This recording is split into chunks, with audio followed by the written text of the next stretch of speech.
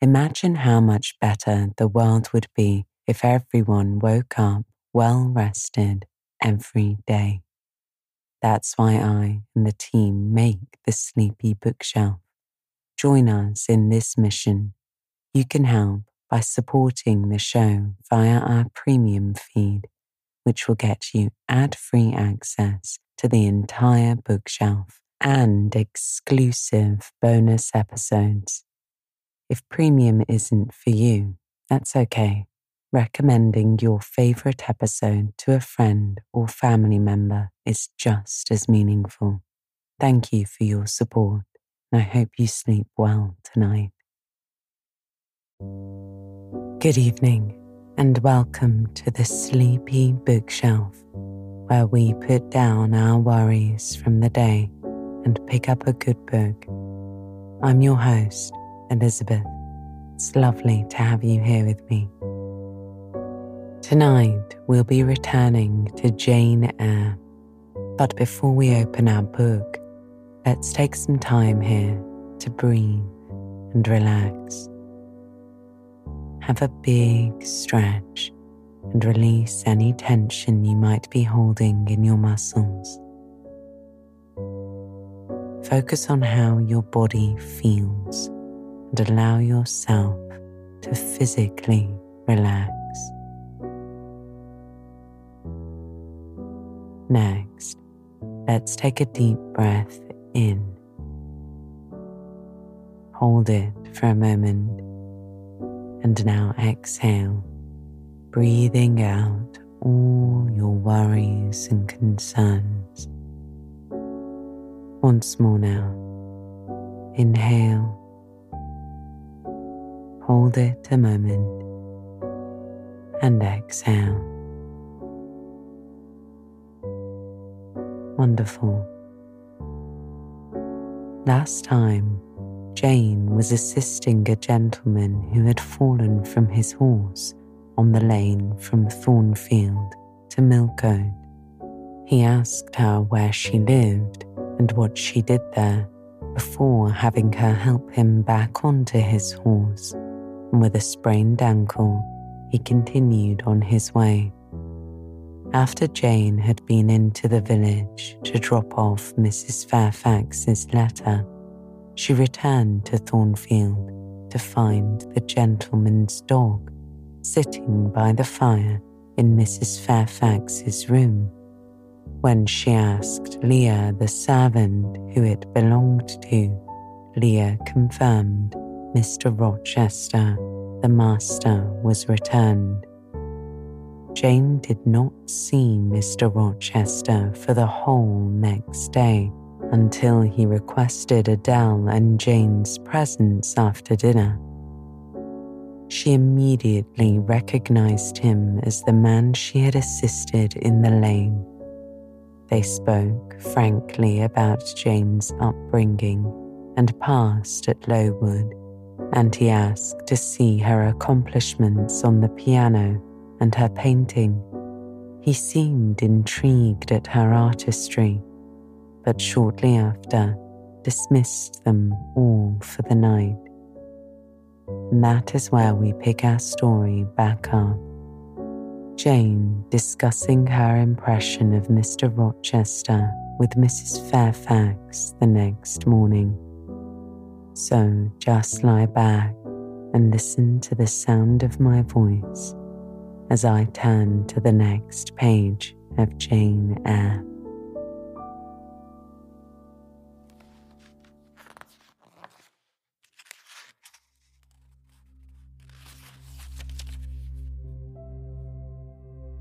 Chapter 13 continued.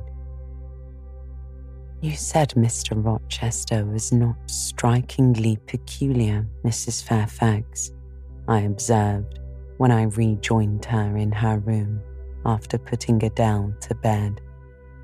Well, is he? She replied.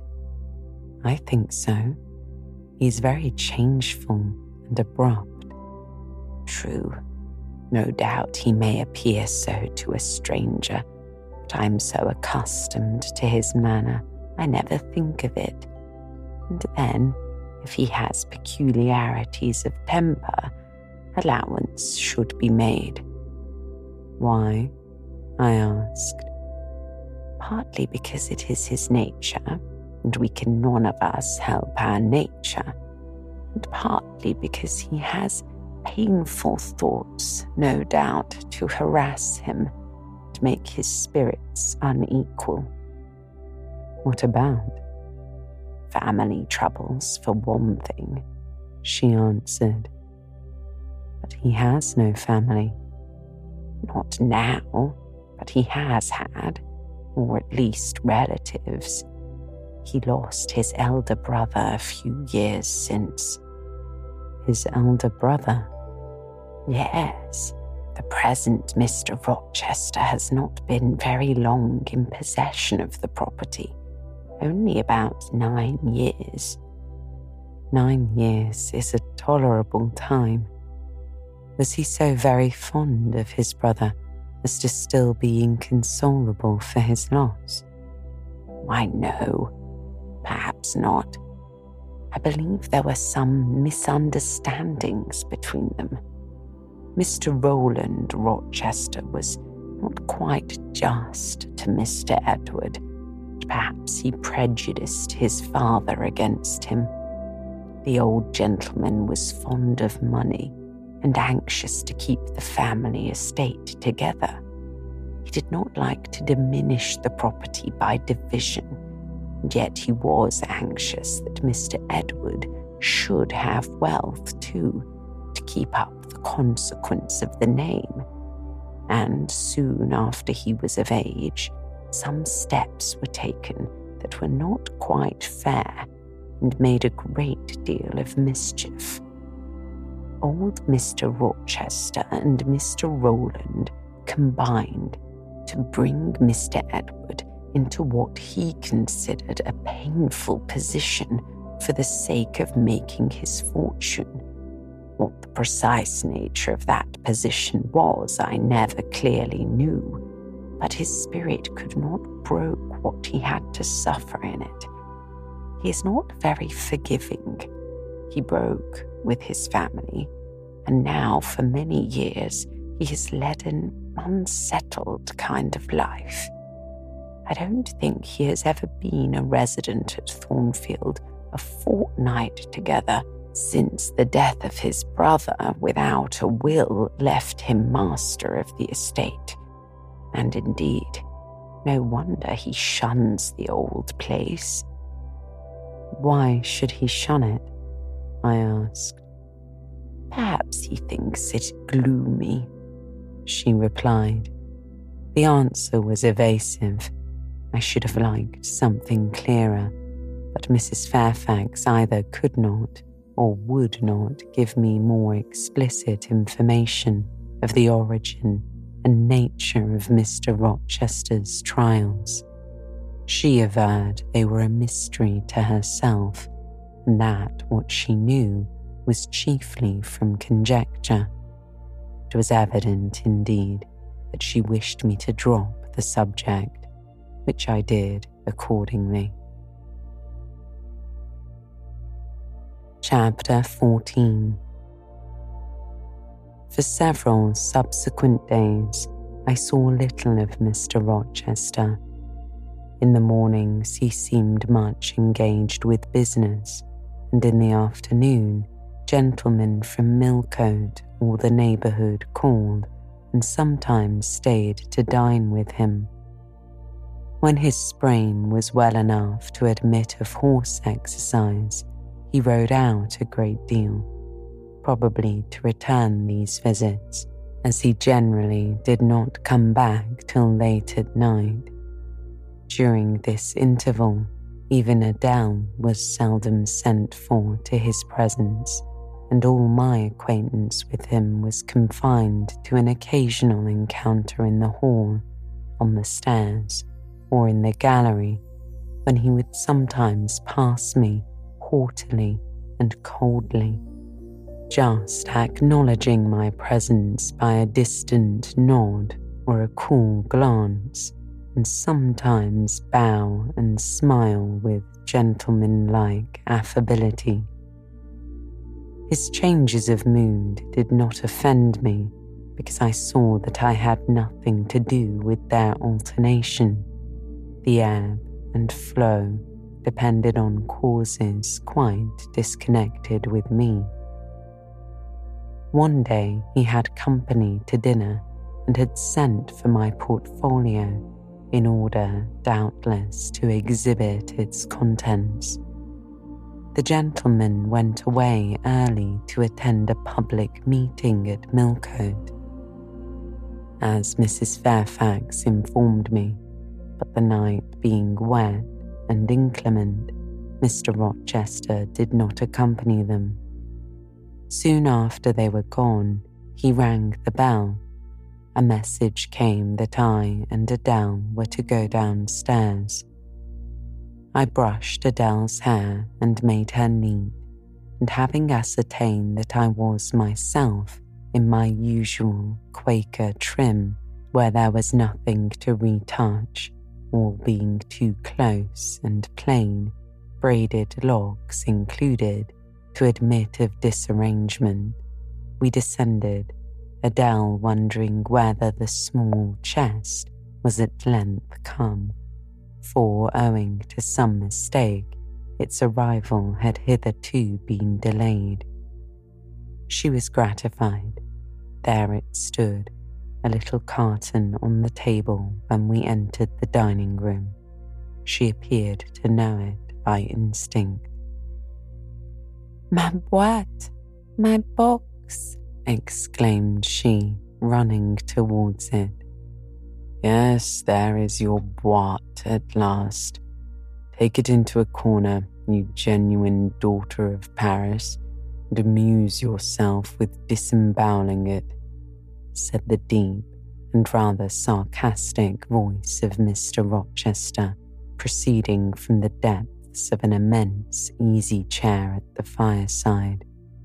"And mind," he continued, "don't bother me with any details of the anatomical process or any notice of the condition of the entrails. Let your operation be conducted in silence. Comprends-tu?" Adele seemed scarcely to need the warning.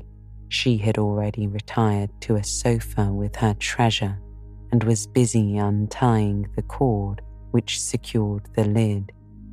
Having removed this impediment and lifted certain silvery envelopes of tissue paper, she merely whispered in French, "Oh heavens, how beautiful!" and then remained absorbed in its ecstatic contemplation.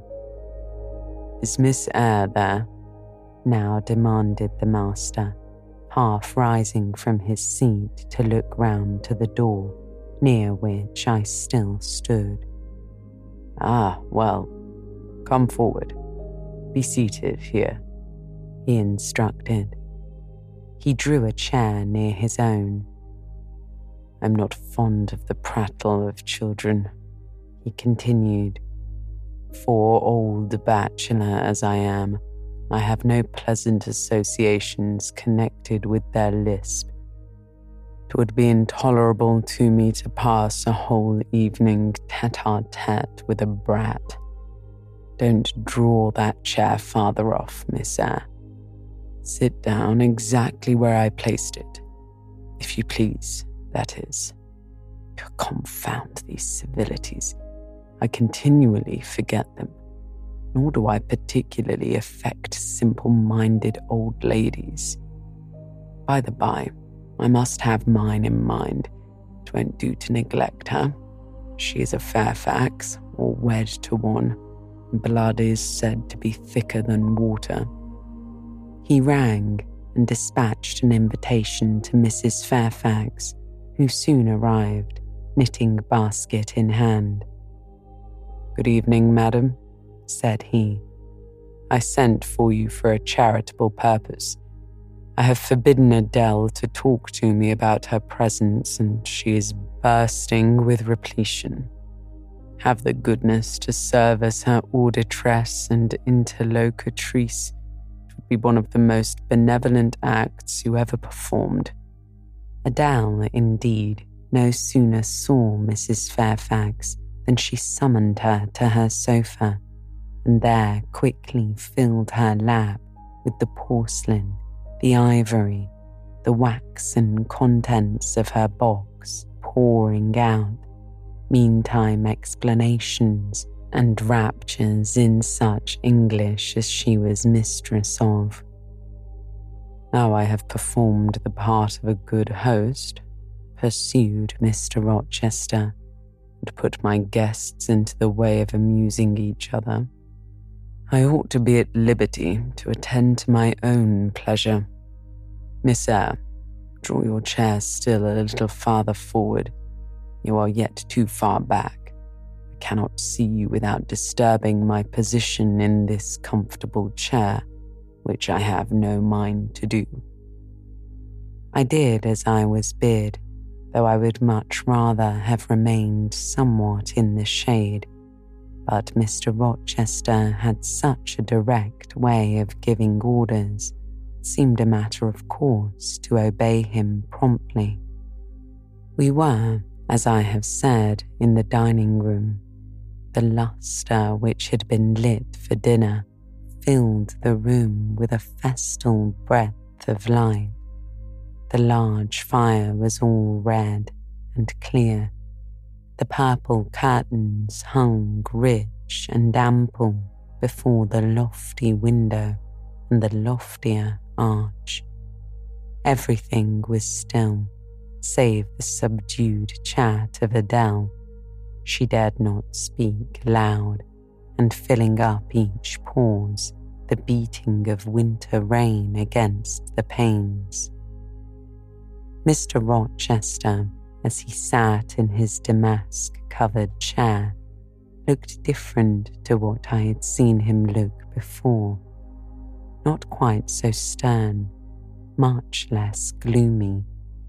There was a smile on his lips, and his eyes sparkled, whether with wine or not, I am not sure, but I think it very probable. He was, in short, in his after-dinner mood, more expanded and genial, and also more self-indulgent than the frigid and rigid temper of the morning. Still, he looked preciously grim, cushioning his massive head against the swelling back of his chair, and receiving the light of the fire on his granite-hewn features and in his great dark eyes, for he had great dark eyes, and very fine eyes too, not without a certain change in their depths sometimes, which, if it was not softness, reminded you at least of that feeling. He had been looking 2 minutes at the fire, and I had been looking the same length of time at him, when, turning suddenly, he caught my gaze, fastened on his physiognomy. "You examine me, Miss Eyre," said he. "Do you think me handsome?" I should, if I had deliberated, have replied to this question by something conventionally vague and polite, but the answer somehow slipped from my tongue before I was aware. "No, sir." "Ah, by my word, there is something singular about you," he said. "You have the air of a little nonnette, quaint, quiet, grave, and simple, as you sit with your hands before you and your eyes generally bent on the carpet, except by the by when they are directed piercingly to my face, as just now, for instance, and when one asks you a question or makes a remark to which you are obliged to reply, you rap out a round rejoinder, which, if not blunt, is at least brusque. What do you mean by it?" "Sir, I was too plain. I beg your pardon.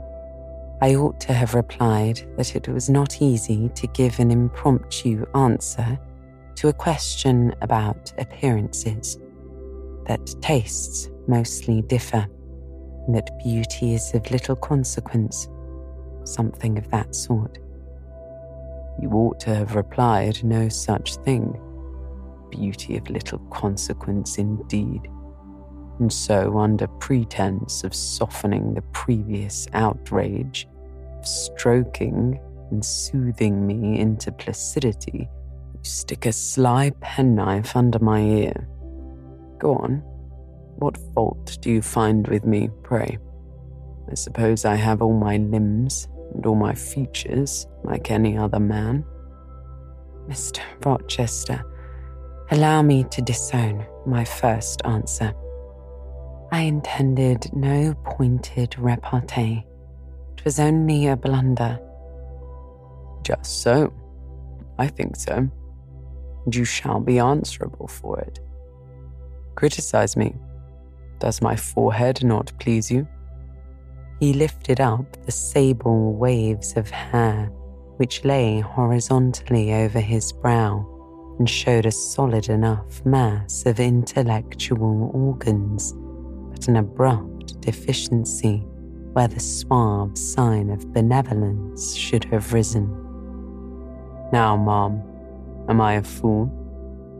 Far from it, sir. You would perhaps think me rude if I inquired in return whether you are a philanthropist? There again, another stick of the penknife, where she pretended to pat my head. And that is because I said I did not like the society of children and old women, lo it be spoken. No, young lady, I'm not a general philanthropist, but I bear a conscience. And he pointed to the prominences which are said to indicate that faculty, and which, fortunately for him, were sufficiently conspicuous, giving indeed a marked breadth to the upper part of his head. And besides, I once had a kind of rude tenderness of heart. When I was as old as you, I was a feeling fellow enough, partial to the unfledged, unfostered and unlucky. But fortune has knocked me about since. She has even kneaded me with her knuckles, and now I flatter myself am hard and tough as a rubber ball, pervious, though, through a chink or two still, and with one sentient point in the middle of the lump. Yes. Does that leave hope for me? Hope of what, sir? I asked. Of my final retransformation from rubber back to flesh. Decidedly, he has had too much wine, I thought, and I did not know what to answer to make his strange question. How could I tell whether he was capable of being retransformed? You look very much puzzled, Miss Eyre, said he. Though you are not pretty any more than I am handsome, yet a puzzled air becomes you. Besides, it is convenient, for it keeps those searching eyes of yours away from my physiognomy and busies them with the worsted flowers of the rug. So, puzzle on. Young lady, I'm disposed to be gregarious and communicative tonight. With this announcement, he rose from his chair and stood, leaning his arm on the marble mantelpiece. In that attitude, his shape was seen plainly as well as his face, his unusual breadth of chest, disproportionate almost to his length of limb.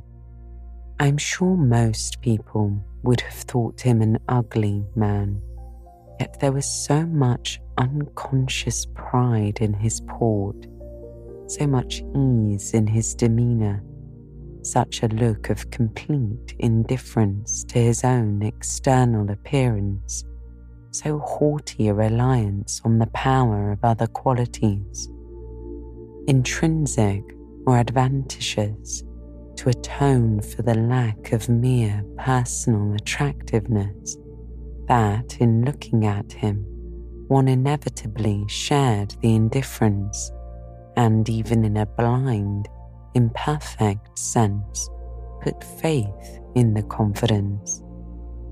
I am disposed to be gregarious and communicative tonight, he repeated, and that is why I sent for you.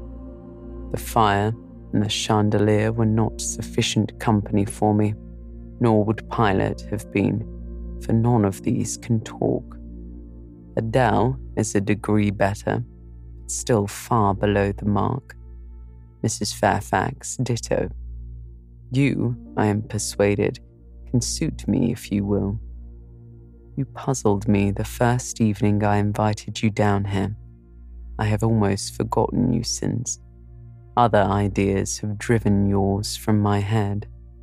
But tonight, I'm resolved to be at ease, to dismiss what importunes, and recall what pleases.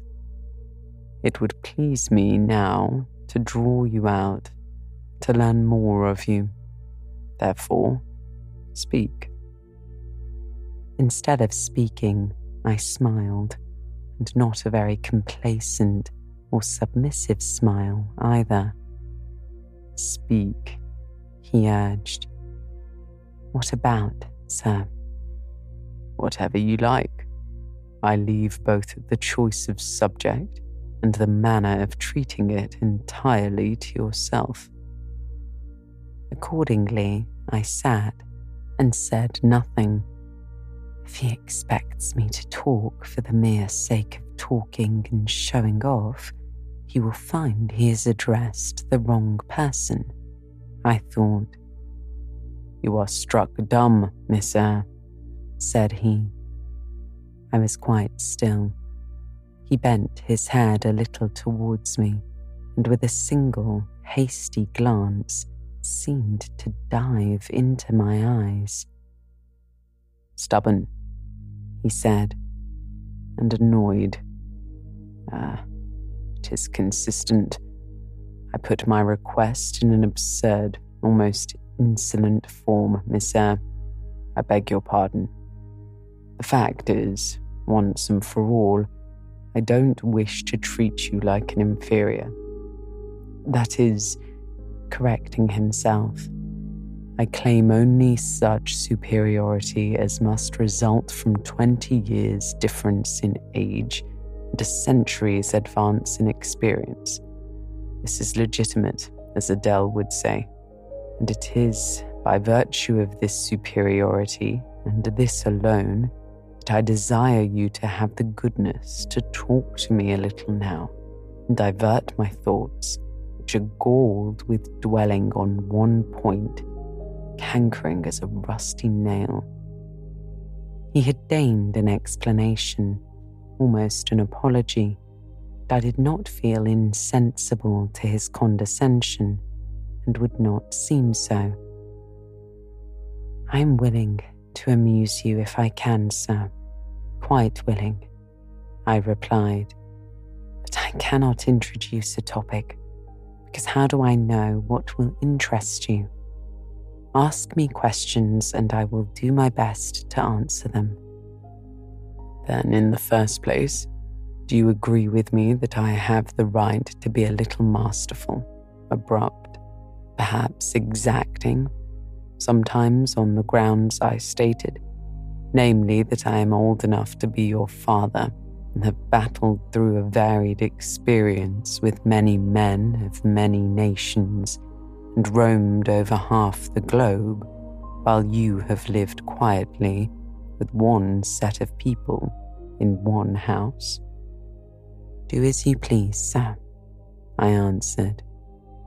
That is no answer, or rather it is a very irritating, because a very evasive one. Reply clearly. I don't think, sir, you have a right to command me merely because you are older than I, or because you have seen more of the world than I have.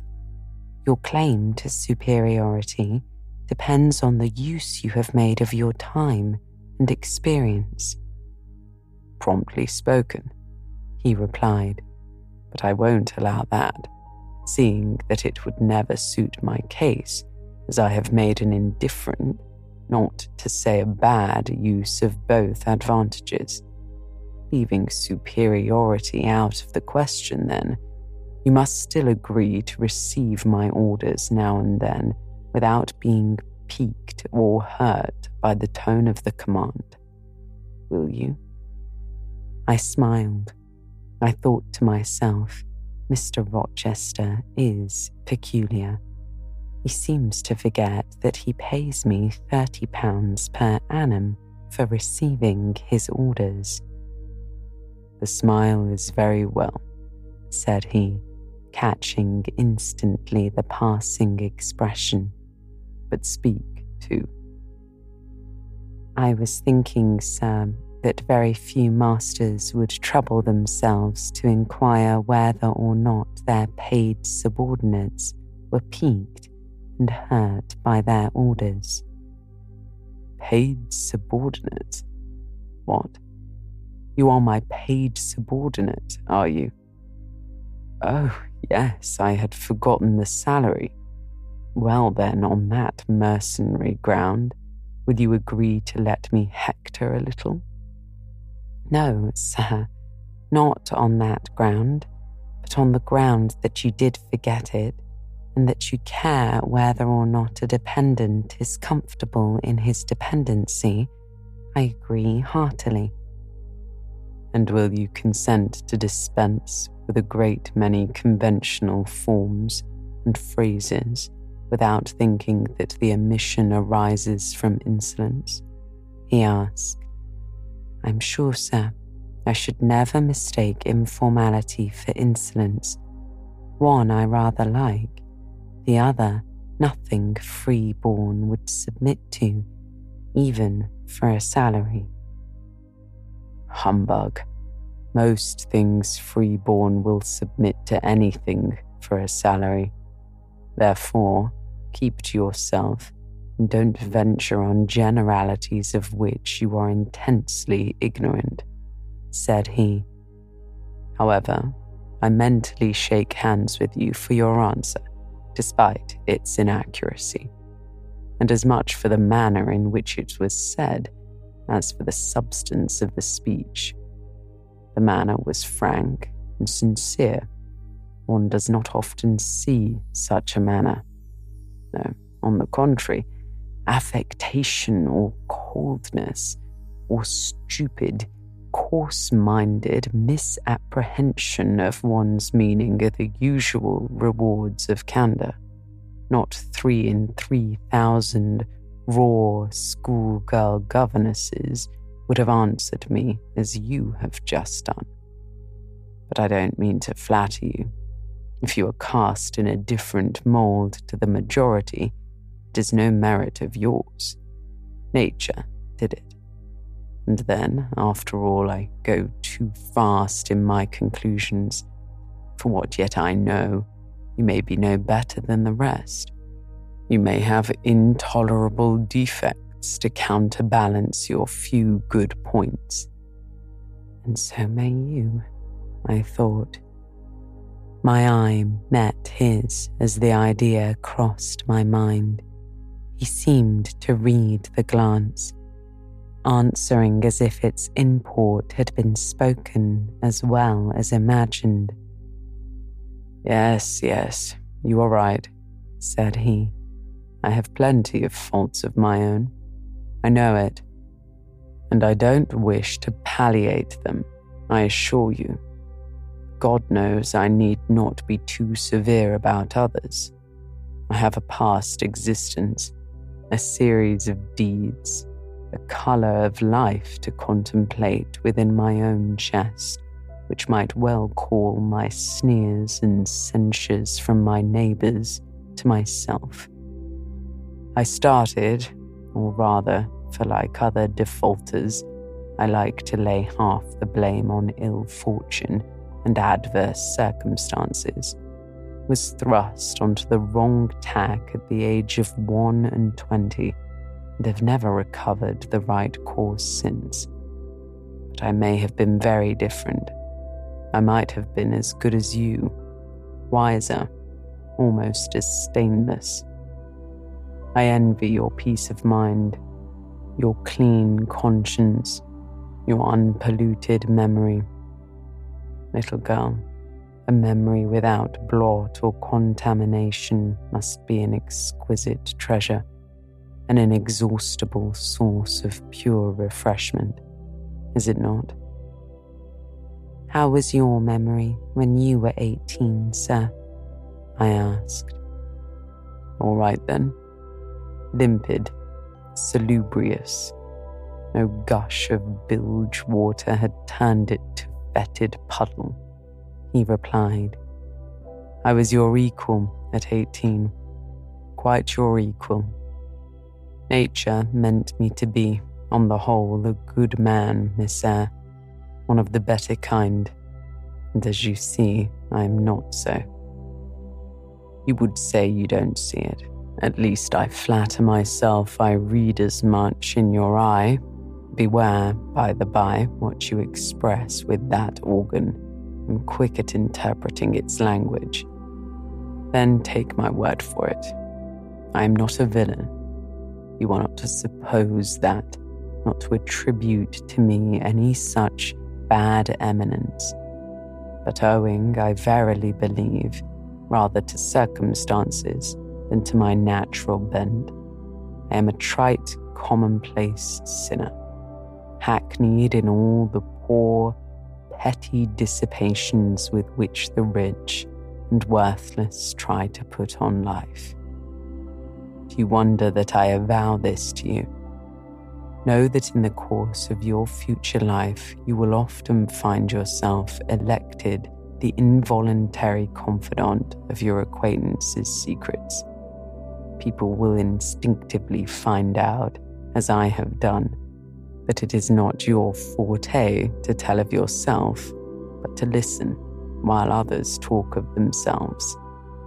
They will feel, too, that you listen with no malevolent scorn of their indiscretion, but with a kind of innate sympathy, not less comforting and encouraging, because it is very unobtrusive in its manifestations. How do you know? How can you guess all this, sir? I asked. I know it well. Therefore, I proceed almost as freely as if I were writing my thoughts in a diary. You would say I should have been superior to circumstances. So I should.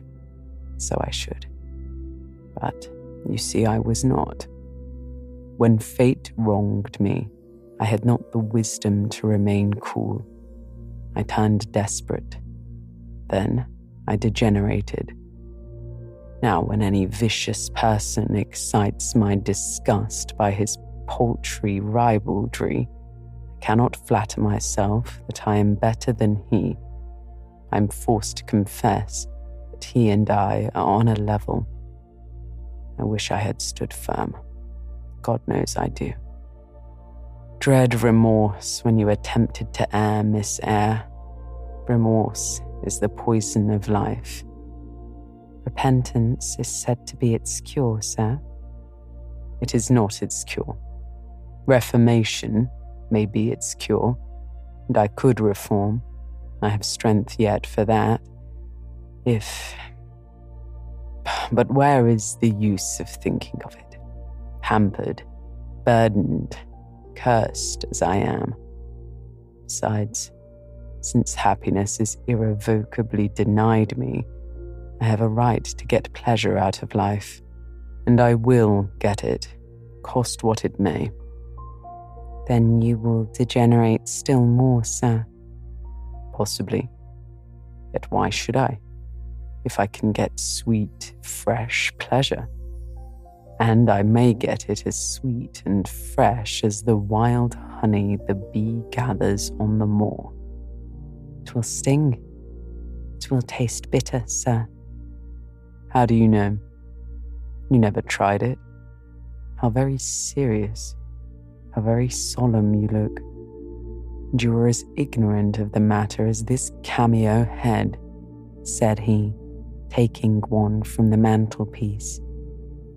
You have no right to preach to me, you neophyte, that have not passed the porch of life and are absolutely unacquainted with its mysteries. I only remind you of your own words, sir. You said error brought remorse, and you pronounced remorse the poison of existence. And who talks of error now? I scarcely think the notion that flitted across my brain was an error. I believe it was an inspiration rather than a temptation. It was very genial, very soothing, I know that. Here it comes again. It is no devil, I assure you. Or if it be, it has put on the robes of an angel of light. I think I must admit so fair a guest when it asks entrance to my heart. Distrust it, sir. It is not a true angel. Once more, how do you know? By what instinct do you pretend to distinguish between a fallen seraph of the abyss and a messenger from the eternal throne, between a guide and a seducer? I judged by your countenance, sir, which was troubled when you said the suggestion had returned upon you. I feel sure it will work you more misery if you listen to it. Not at all. It bears the most gracious message in the world. For the rest, you are not my conscience keeper, so don't make yourself uneasy. Here, come in, bonny wanderer. He said this as if he spoke to a vision, viewless to any eye but his own. Then, folding his arms, which he had half extended on his chest, he seemed to enclose in their embrace the invisible being. Now, he continued, again addressing me, I have received the pilgrim, a disguised deity, as I verily believe. Already it has done me good. My heart was a sort of charnel. It will now be a shrine. To speak truth, sir, I don't understand you at all. I cannot keep up the conversation because it has got out of my depth. Only one thing I know. You said you were not as good as you should like to be, and that you regretted your own imperfection. One thing I can comprehend. You intimated that to have a sullied memory was a perpetual bane. It seems to me that if you tried hard, you would in time find it possible to become what you yourself would approve. And that if from this day you began with resolution to correct your thoughts and actions, you would in a few years have laid up a new and stainless store of recollections to which you might revert with pleasure. Justly right. Rightly said, Miss Eyre. And at this moment, I am paving hell with energy. Sir? I am laying down good intentions, which I believe durable as flint. Certainly, my associates and pursuits shall be other than they have been. And better? I asked. And better. So much better as pure ore is than foul dross. You seem to doubt me. I don't doubt myself. I know what my aim is, what my motives are, and at this moment I pass a law unalterable as that of the Medes and the Persians, that both are right. They cannot be, sir. If they require a new statute to legalize them. They are, Miss Eyre, though they absolutely require a new statute. Unheard of combinations of circumstances demand unheard of rules. That sounds a dangerous maxim, sir, because one can see at once that it is liable to abuse. Sensacious sage, so it is. But I swear by my household gods not to abuse it, said he. You are human and fallible, said I. I am, and so are you. What then? He asked. The human and fallible should not arrogate a power with which the divine and perfect alone can be safely entrusted, I replied. What power? That of saying of any strange, unsanctioned line of action, let it be right, said I. Let it be right. The very words. You have pronounced them, he returned. May it be right then, I said as I rose, deeming it useless to continue a discourse which was all darkness to me, and besides, sensible that the character of my interlocutor was beyond my penetration, at least beyond its present reach, and feeling the uncertainty, the vague sense of insecurity which accompanies a conviction of ignorance. Where are you going? He asked. To put Adele to bed.